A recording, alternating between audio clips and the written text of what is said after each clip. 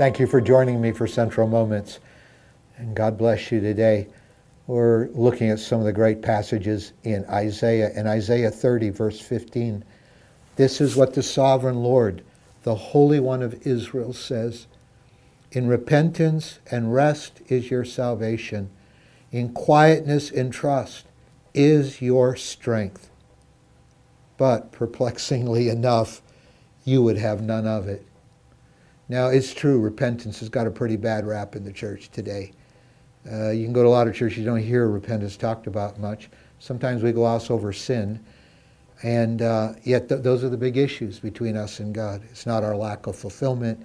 It's not that we don't have a better job. It's not that. It's the condition of our lives before God, and it's our sin that separates us from Him.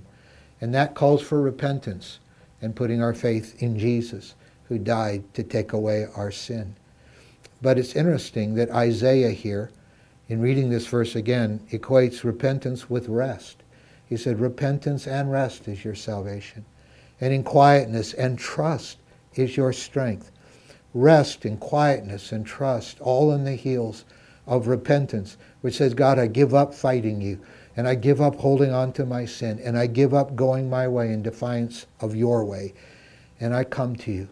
And in repentance, in just surrendering before God, it's not committing to volunteering more hours at church or giving away more money. It starts here with repentance. I just give up fighting you, Lord, and I surrender to your will. And there's an unbelievable rest that comes when we just rest in Him, having repented of our sin and trusted in His strength. But unfortunately, you would have none of it, Isaiah says in that verse. He picks up on that in the next verse. You said, no rest, no trusting in God's strength. No, we will flee on horses. Therefore you will flee, he said. In other words, we're going to take things into our own hands. So go ahead and take things into your own hands and see how much rest that gives you. And you said, we will ride off on swift horses.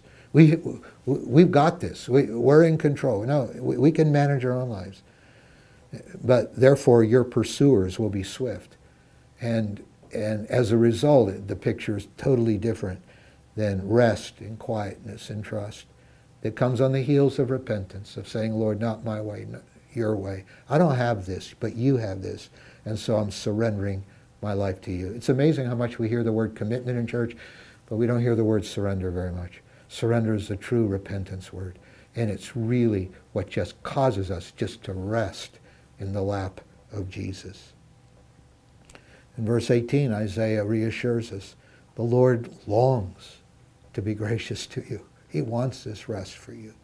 Therefore, He will rise up to show you compassion. For the Lord is a God of justice, and blessed are all who wait for Him. This is that place of rest. It starts with repentance, and then it stays focused, waiting on Him. When Isaiah, and he often talks about waiting on the Lord, when he talks about waiting on the Lord, it's not like impatiently pacing at a bus stop, looking at your watch, wondering when that bus is going to arrive. That's not how we wait on the Lord. We wait on the Lord by putting our hope in Him, by paying attention to Him, by putting our trust in Him, by living out a life of repentance where we're just totally surrendered to Him. That's why later Isaiah will write in chapter 40, yet those who wait for the Lord will gain new strength. They will mount up with wings like eagles. They will run and not get tired. They will walk and not become weary. That's the outcome. That's the quietness, the rest, and the strength that comes from full surrender to God. Father, we say yes to you today.